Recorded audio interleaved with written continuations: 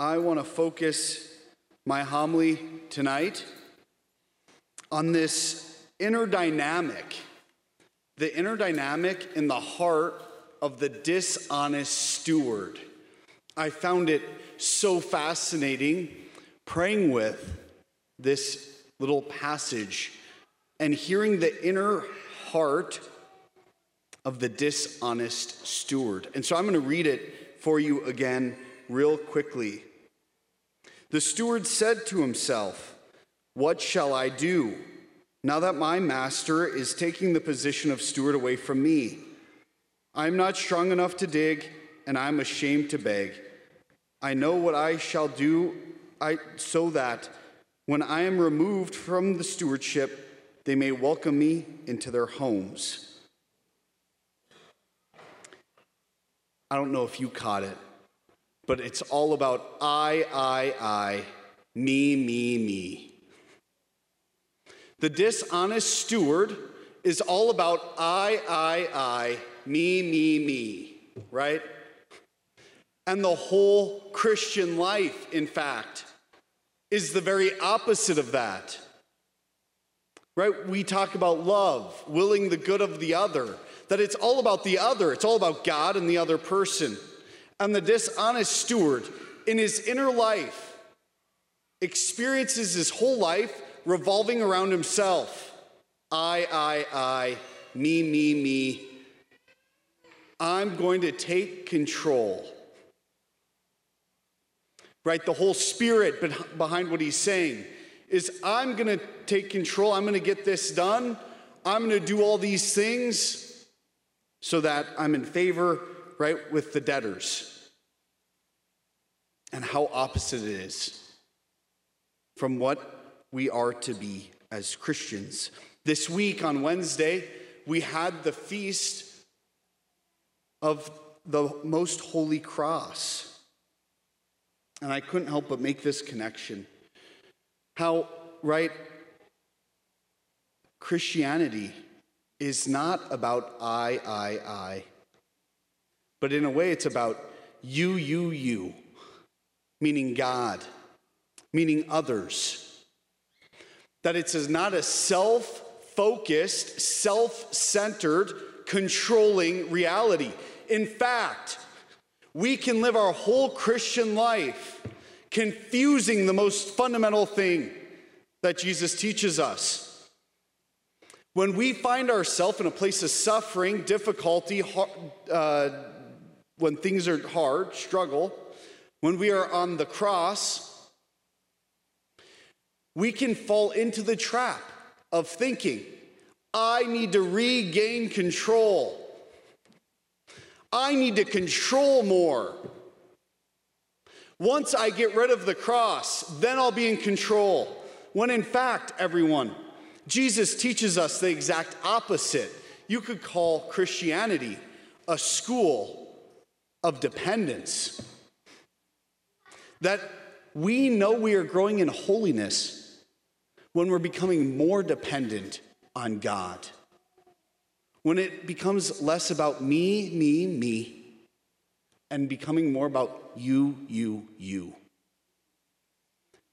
That we enter into this place of dependency on God. Right? The inner heart of Jesus would have sounded the exact opposite of the dishonest steward.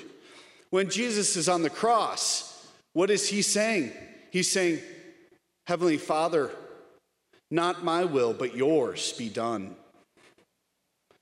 Father, I love all your children so intensely. I give my life for them. Do with them. Save them. Give them everything they need. I give myself for them. That it's the opposite of self-centeredness. It's self-gift. Right? That the cross is all about Jesus giving himself and putting himself in the hands of the Father. Depending completely on the Father. Not depending on himself. That we can live our whole life trying to gain control, when Jesus is whispering to us, just let go. Just let go. I'm going to take care of you in this. Don't worry about it. Just trust, right? Depend on me. That's what he says. That this dishonest steward is an example of what, right, we are not to be. That our inner life, if we're plagued by this I mentality, right? Jesus wants to convert that. He wants to change it. In fact, we will never experience happiness, joy, and peace unless, right, it becomes about God, unless it becomes about Jesus. How do we know that this is declining, that I'm decreasing, God's increasing? The church would tell us this: if we are growing in faith, hope, and love, we are growing closer to Jesus. Faith, right? The gift that allows us to assent through our mind, heart, will to the reality of who God is. It puts us in relationship with the living God. Hope. Hope is the virtue, the theological virtue that says God is always faithful and he's going to fulfill his promises. I know it to be true. And charity, right? Love. Willing the good of the other for the sake of the other. When these three things grow in our hearts, everyone, we can be certain that God is leading us in holiness. That ultimately, those are the three ultimate defining characteristics of a person who is holy: faith, hope, and love. That's what Christian maturity is about. Not about I, but about you, about God. And so this week, Jesus, give us the grace.